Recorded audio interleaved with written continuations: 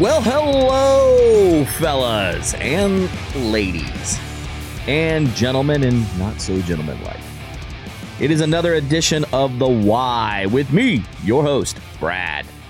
So, let's just jump right in because I was scrolling Instagram this morning and I've just noticed things. When people break up or people get out of relationships, why do you have the need to start posting memes?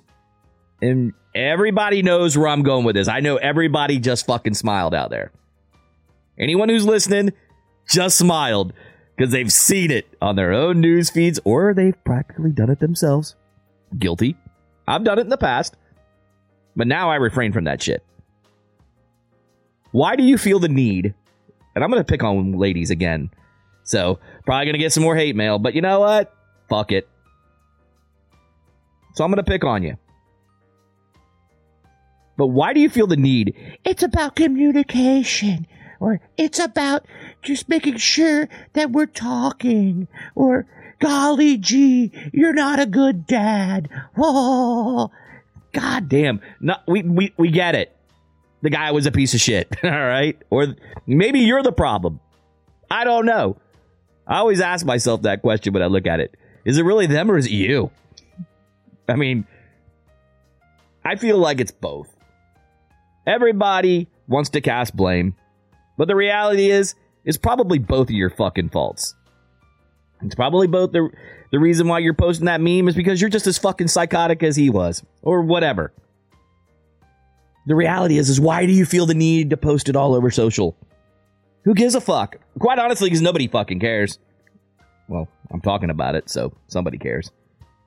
I just find it annoying. I mean, why the fuck do you feel the need to have to post a meme about every little thing of situation of your life? Listen, you know, I look at like Facebook and Instagram and all these social things as just memes of memes, not memes, but memes. Of just like, you know, Facebook's for your family. You know, you keep up with your family that are, you know, abroad. If you have a huge family. If not, you know, if you're like my partner Mike, doesn't have a big family, he doesn't give a fuck.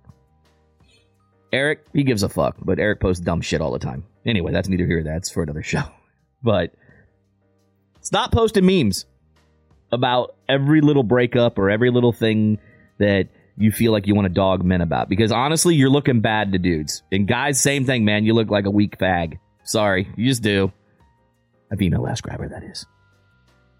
Sorry, I use that word loosely because my brother's gay and I fuck with him all the time. So if it offends you and you're of a homosexual nature and you listen to the show, well, fuck off. I really don't care because I don't mean it as derogatory. So I don't even know why I explained myself, but I just felt the need to.